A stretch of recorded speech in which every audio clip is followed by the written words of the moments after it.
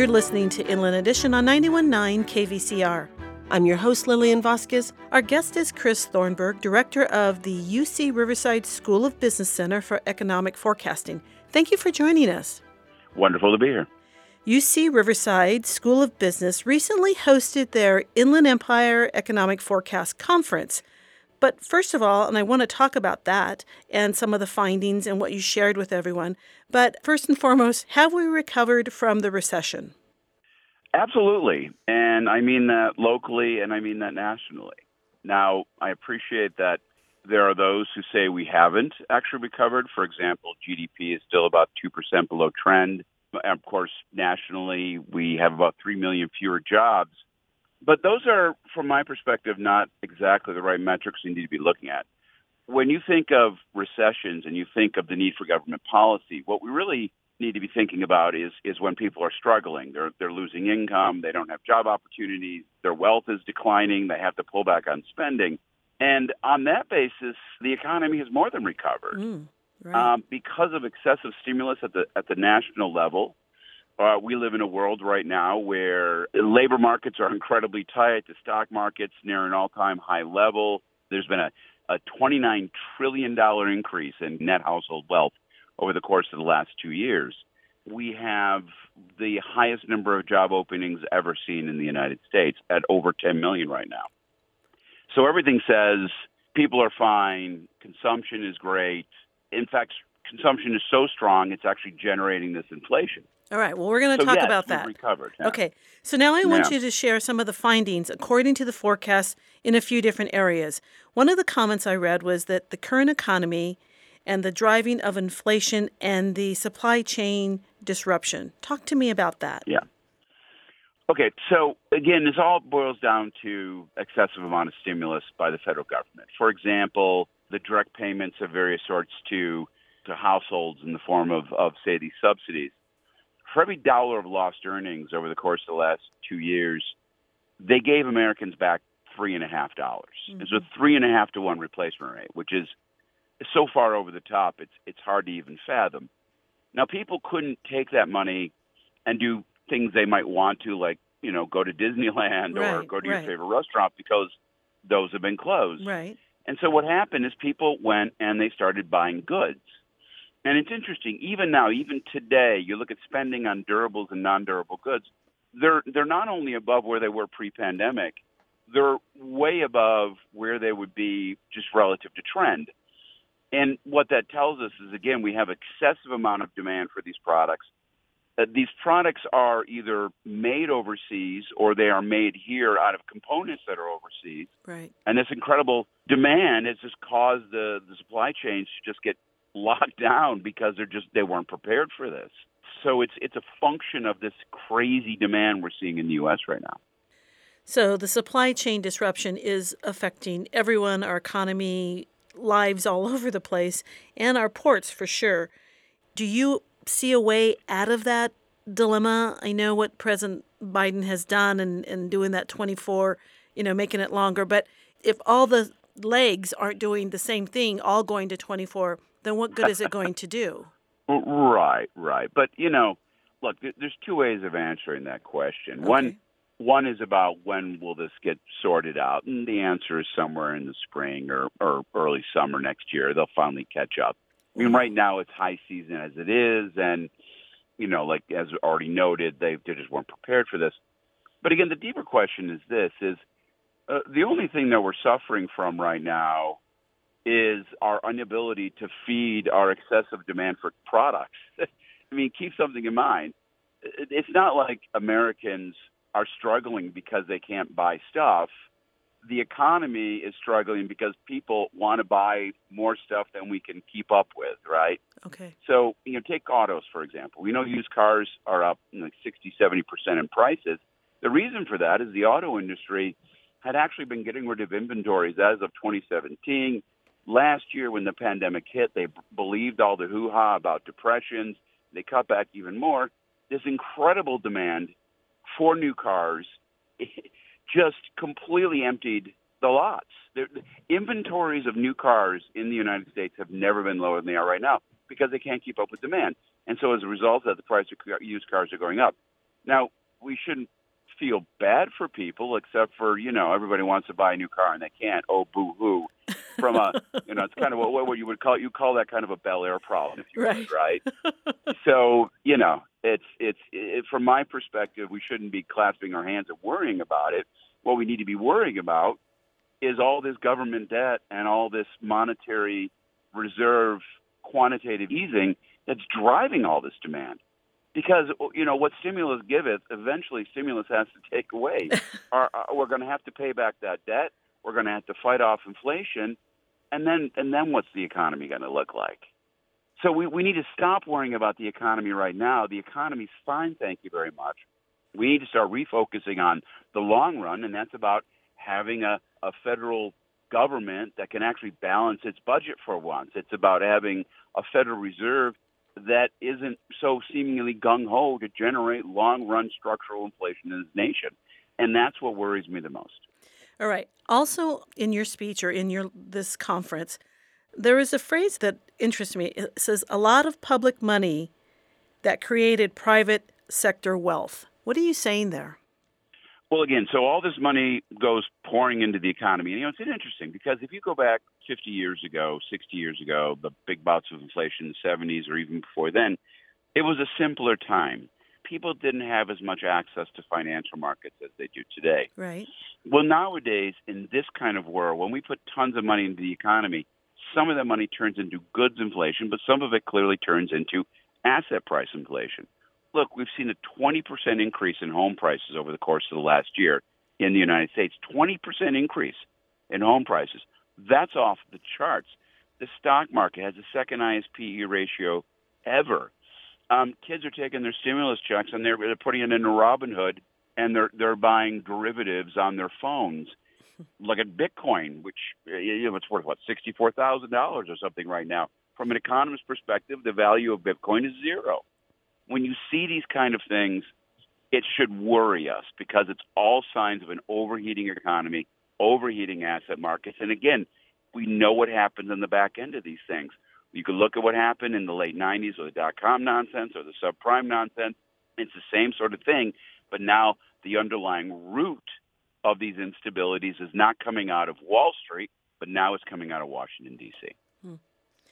Let me take a second here to reintroduce our guest is Christopher Thornburg. He's director of the UC Riverside School of Business Center for Economic Forecasting. In this same conference that you had, I want you to share a little bit and some key findings. Will you talk about the key findings that relate to, and you just mentioned it, the housing market, and you said a 20% increase. Talk to me a little bit more about the housing market for and as it relates to the Inland Empire region. Well, home prices across the United States are going up like crazy, and yes, in the Inland Empire as well. It's the same story. The markets were cool a couple of years ago, not because there was anything fundamentally wrong with them, but because interest rates were up and there was some change in tax laws. And we were telling ourselves stories that somehow or other the housing market was on the verge of some other downturn, which was nonsensical. The fundamentals were fantastic.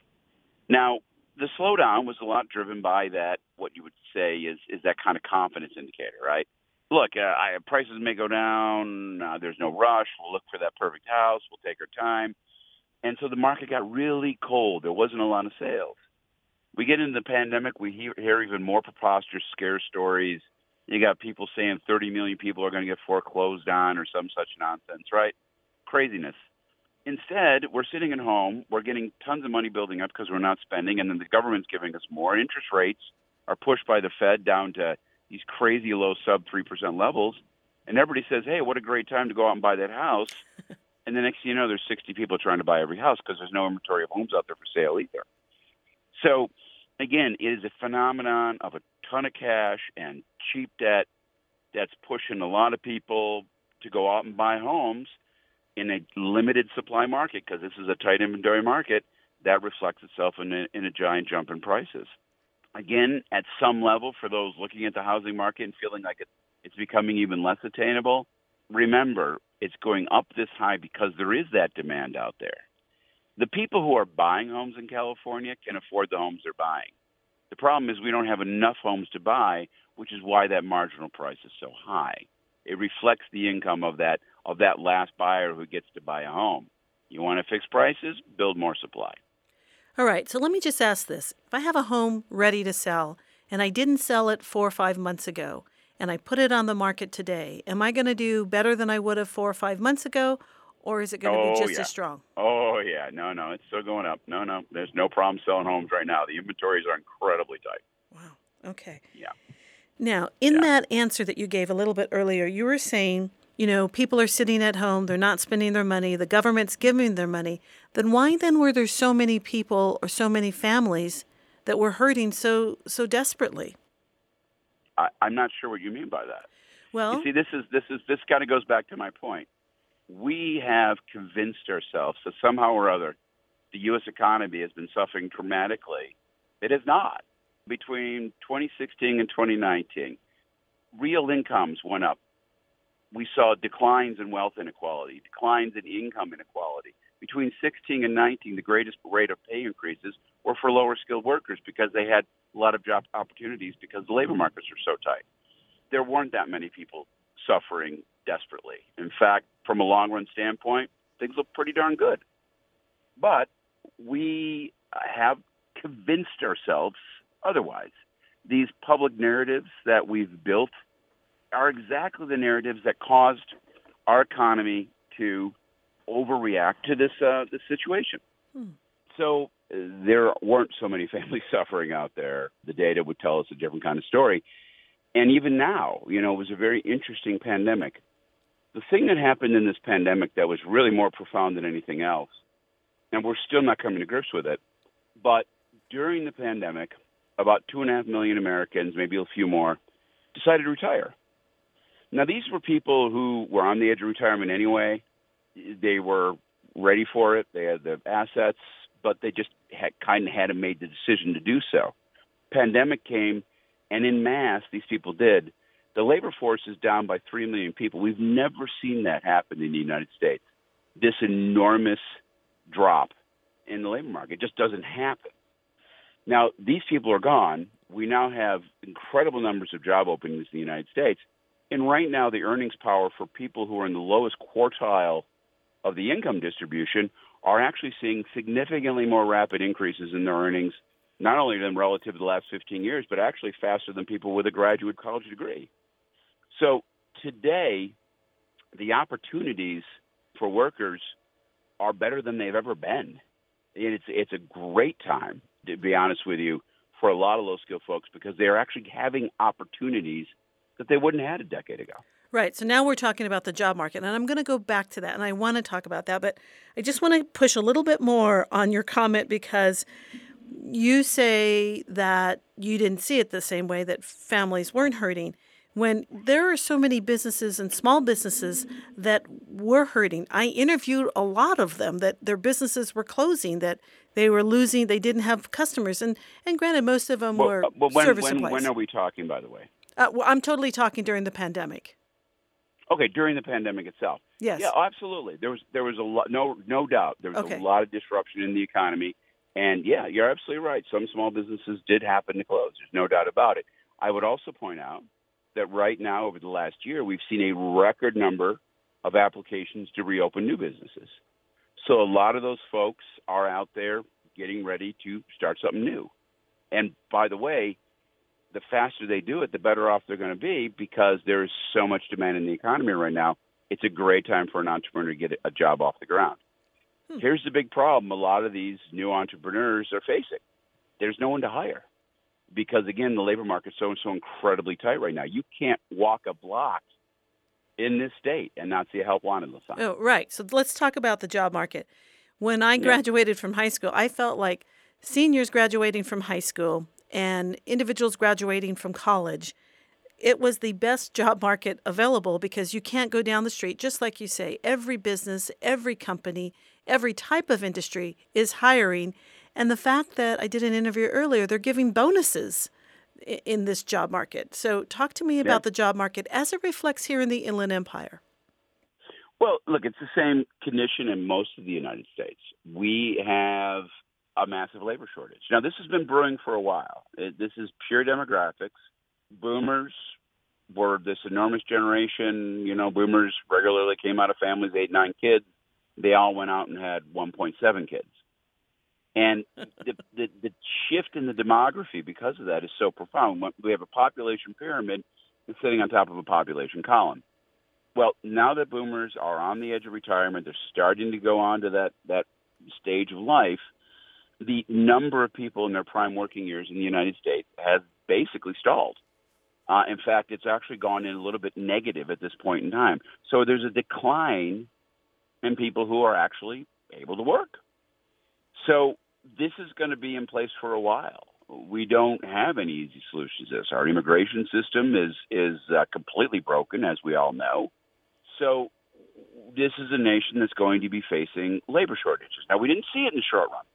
Again, it's interesting. A tight labor market, a 3.5% labor market, is a market which, there's just opportunities where employers are kind of telling their folks, hey, stay another year, stay another 2 years, right? I'll give you a little bonus. Because I don't know who's going to take your job. Well, again, all those people up and left. Over 2.5 million people retired. And again, they weren't forced to retire. They retired because their home is 20% up in value. They refied it at 2.8%. And oh, yeah, by the way, the stock market portfolio in the 401k has never been higher. So, yeah, it's a great time to go ahead and move on. And we now have labor shortages. And, I laugh at this because, again, we saw this coming. Yet going back to this constant narrative we have to tell ourselves about how terrible everything when it's clearly not. 2 years ago, we were running around terrified of robots. Remember, the robots are going to steal our jobs, right? Oh, AI, it's going to steal our jobs. Now, mind you, it's the same scare story we've been telling ourselves for 300 years. But here it comes again, because these narratives are like epidemics. They keep coming back. I'm just laughing now, right? Bring on the robots. We desperately need them. I hear you. Right? All right. I'm Lillian Vasquez. This is Inland Edition. We're going to take a quick break. We'll continue our conversation with Chris Thornburg, director of UC Riverside School of Business Center for Economic Forecasting. Stay with us.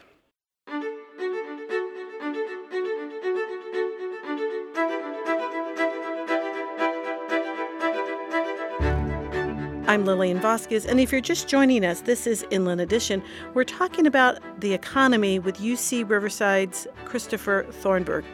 Okay, Chris, so you definitely have a different outlook on this, right? And, different from others that I hear, so that's what I mean by different. I want you to talk a little bit about what sectors moving forward will grow and what sectors will struggle. Well, if you look across the economy right now, it's kind of a full court press, right? Okay. Housing, they're building lots of housing. We have logistics. They can't hire enough people to put up enough warehouses. Right. The places that are actually struggling right now is the service sector. And what's interesting is it isn't because there isn't the demand. I mean, who hasn't had the experience in the last 6 months of walking into a restaurant and half the tables are empty, and you go, I want to get a table, and it'd be a 45-minute wait. Yeah, half right. the tables are empty. Well, I can't man them, right? So Right. Interestingly enough, again, the problem right now, we typically think of problems in our economy as being caused by a lack of demand. Here you have a situation that is being caused by a lack of labor supply, and it really is hurting, parts of the industry that should be able to come rocketing back right now. They just can't get the manpower to do so. And, that goes back to the retirement thing I was talking about. A lot of people always say, well, that doesn't make, I hear your story, but it doesn't make a lot of sense to me. And the reason I say that is because, it's the type of people at the top of the food chain who retired, and we can't get busboys. How does that work? But it's a cascade effect. The person at the top retires. The person right below them gets pulled up a rank, if you will. The next person gets pulled up. The next person gets pulled up. And you see, of course, an enormous amount of really entry-level positions that are, yes, giving people opportunity. Another one of the myths that's been floating around over the last year is the idea that the reason people aren't going back to work, that we don't have as many jobs, that we have these unfilled openings is because of unemployment insurance. The argument being made is, you give people unemployment and they're just lazy. They just want to sit around and do nothing, right? Mm-hmm. And don't get me wrong. I know for sure that there's probably some young guys who got an unemployment check bought some weed and a PlayStation and they're still having fun on the couch. Fine. But that doesn't describe the vast majority of the people out there right now. These people are fully cognizant of the fact that they have opportunities. I like to say there's a big difference between I don't want to work and I don't want to work here. And really what you're seeing is the I don't want to work here phenomenon. I have opportunities. And I'm going to go out there and look for something that has a career path that may offer some benefits and some training. And the reality is very clear. For those companies in our region who can't hire folks, you're going to have to offer more money. You're going to have to change your tune. You're going to have to do it a different way. Now, again, that's great for workers, but it's going to be tough on businesses. They're going to have to adjust. This is a whole change in your cost structures, and you're going to have to figure out how it works. One of your talking points in your presentation, it says the Inland Empire has experienced an even stronger economic recovery than the rest of California. Why do you say that, and why is that true? Well, I would actually argue a little different, right? It's not that they recovered faster. It's that they were never really hit. They didn't suffer the way that the coastal economies did. And the reason for this is, again, the pandemic was a completely different kind of economic shock. This downturn was all about a supply shock. And the difference between a supply shock and a demand shock is best thought this way. In 2010, we didn't go to restaurants because we couldn't afford to. In 2020, we didn't go because we weren't allowed to. Right. Now, what do you do with that money? You spend it on something else. And so people took that money and they spent it on stuff, a lot of stuff they bought online. Well, guess where that stuff online is purchased from? The Inland Empire. The warehouses were humming. The logistics center were buzzing. The taxable sales in the Inland Empire are up like 40%. The place is awash with revenues right now on that side. Obviously, your TOT taxes took a hit at the beginning. But even then, the advantages came back. You look at San Francisco, their economy is still devoid. A lot of people are still not driving in for work. There's no international tourists. They still aren't having the big national conventions. A year ago, Palm Springs was wall-to-wall with people who went there because they wouldn't get on a plane, but they needed to get out of the house. Right. And so, again, the kind of drive-in tourism centers, Coachella Valley, absolutely rocking and rolling through this thing. And, again, it goes back to the idea that in a lot of ways, while parts of the Inland Empire got hurt, at the same time, parts of the Inland Empire really benefited from this thing. And that overall, the region just never took the hit.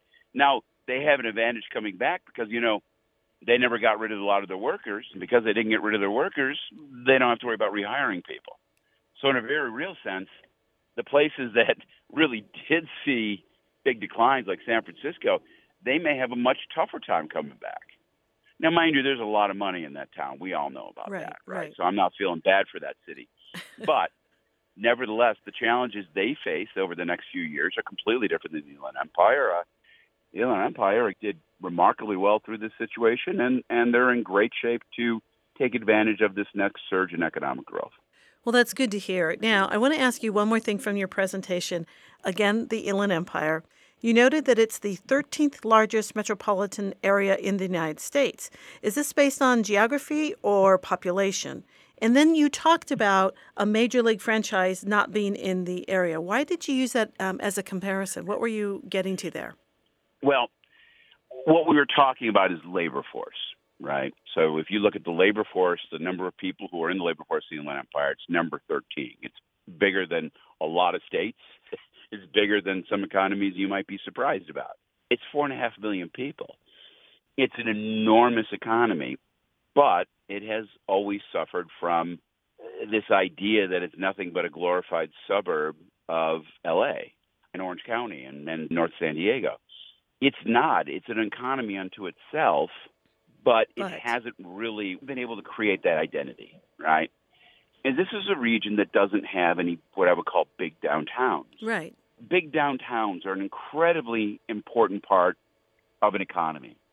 It is where a lot of high-end work gets done by lawyers and R&D and consultants. They don't work in the burbs. They work in dense downtown areas. So from our perspective, particularly now that you're going to have a lot more work from home, you start to realize that these dense job centers are going to end up being more important than ever.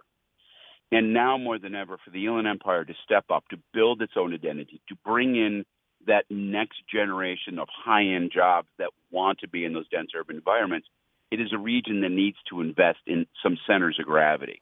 Right now, all the centers of gravity in the Inland Empire are not in the Inland Empire. It's downtown LA, it's downtown Irvine. These are the places that are attracting those kind of jobs. To change that, to have your own identity, you got to start building dense centers. Now, in our minds, there are three places you can do this: Ontario, San Bernardino, and Riverside. And Riverside, I think, is doing it, although I would like them to candidly be more aggressive about what they're doing. San Bernardino, I think, is an amazing place with phenomenal potential. Right. Now it needs a little TLC. We all know that. It needs a bunch of investment. It needs a new plan. But they got great leadership over there. And I should also point out that I have the opportunity of doing some work with our leadership on this issue about how you could take that incredible asset of that old downtown in San Bernardino and transform it into a new, 21st century kind of downtown that will end up really being, if you will, that center of gravity that the Inland Empire so desperately needs. Yeah, wouldn't that be lovely? I'd love to see downtown build that way. It has the potential, and it once was a all-American city at one point back in the 70s. All right, so lastly, absolutely. What is your greatest takeaway? What's the forecast, or what are you projecting for the Inland Empire for 2022? Well, look, the economy is rocking and rolling. Things are up. And the area is just going to go. I want the place to grasp its potential. I want them to invest in housing and take on density in the way that can really, I think, help that region become what it can be. Now, with all that in mind, there is a cautionary part to all this, and it goes back, of course, to all our worries and all our conversation about this crazy stimulus. Inflation's the real deal. Asset bubbles are the real deal. Government debt's the real deal. And I do worry about the federal situation. We all have to be cautious right now. So make those plans, but don't get too swept up in the madness, because at some point in time, again, what stimulus giveth, stimulus taketh away. And we have to wonder what that means for this next expansion. Yeah, exactly. Well, Chris, thank you so much for your point of view on the economy for our region. I really enjoyed listening to you. My pleasure to talk to you. I really enjoyed it. Chris Thornburg is director of the UC Riverside School of Business Center for Economic Forecasting. You can find out more on their website at ucreconomicforecast.org. We'll include a link when we post this episode on our program page.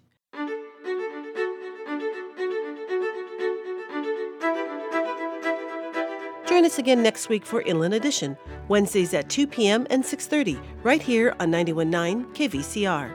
To hear this episode and past shows, visit our website at kvcrnews.org/Inland Edition. You can also listen to Inland Edition on iTunes, Spotify, Apple, and Google Podcasts, or search for Inland Edition on your favorite streaming service. Inland Edition is a production of KVCR News. Support for this production, including writing and editing, comes from Sharina Wad, Rick Dulock, and David Fleming. And we get technical website and social media support from Tim Steidel, Sean Houlihan, and Natasha Coles. I'm your host, Lillian Vasquez. Thanks for listening, and bye for now.